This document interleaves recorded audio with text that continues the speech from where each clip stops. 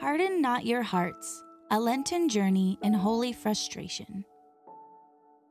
March 14th, by Emily Kane. When I was first asked to write a reflection for this series, I was hesitant.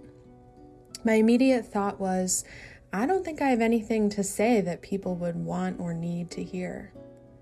I haven't been feeling very inspired in recent weeks or months or even years. Upon seeing that the theme of this year's Lenten series was holy frustration, however, I realized, I might have a few things to say about that. For as long as I can remember, my default emotion has been anger. For those who follow the Enneagram, I'm a classic 8. I don't see it as a bad thing, though. In fact, I believe that my proclivity for anger is what led me to social justice work. My own embrace of holy frustration has kept me feeling connected to, engaged with, and passionate about justice movements.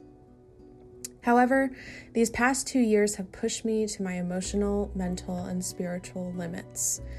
Amidst the fear of the pandemic, the grief and rage at the murders of George Floyd, Ahmaud Arbery, Breonna Taylor, and many others, and the momentous yet incomplete racial reckoning in our nation, I have found my heart hardening. I could feel myself shutting down, losing grip on holy frustration, and instead getting lost in despair. As today's readings remind us, our world is deeply flawed, and it's natural to feel angry, even despairing.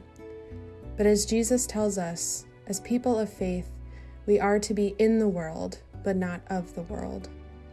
We are responsible to and for one another because we are connected by something greater, by a holy frustration that can only become life-giving when enlivened within a community of faith. As you go about your day today, ask yourself, how or where have I been feeling depleted in recent weeks or months? Where or with whom have I found life-giving moments? How can I commit myself to spaces that foster holy frustration?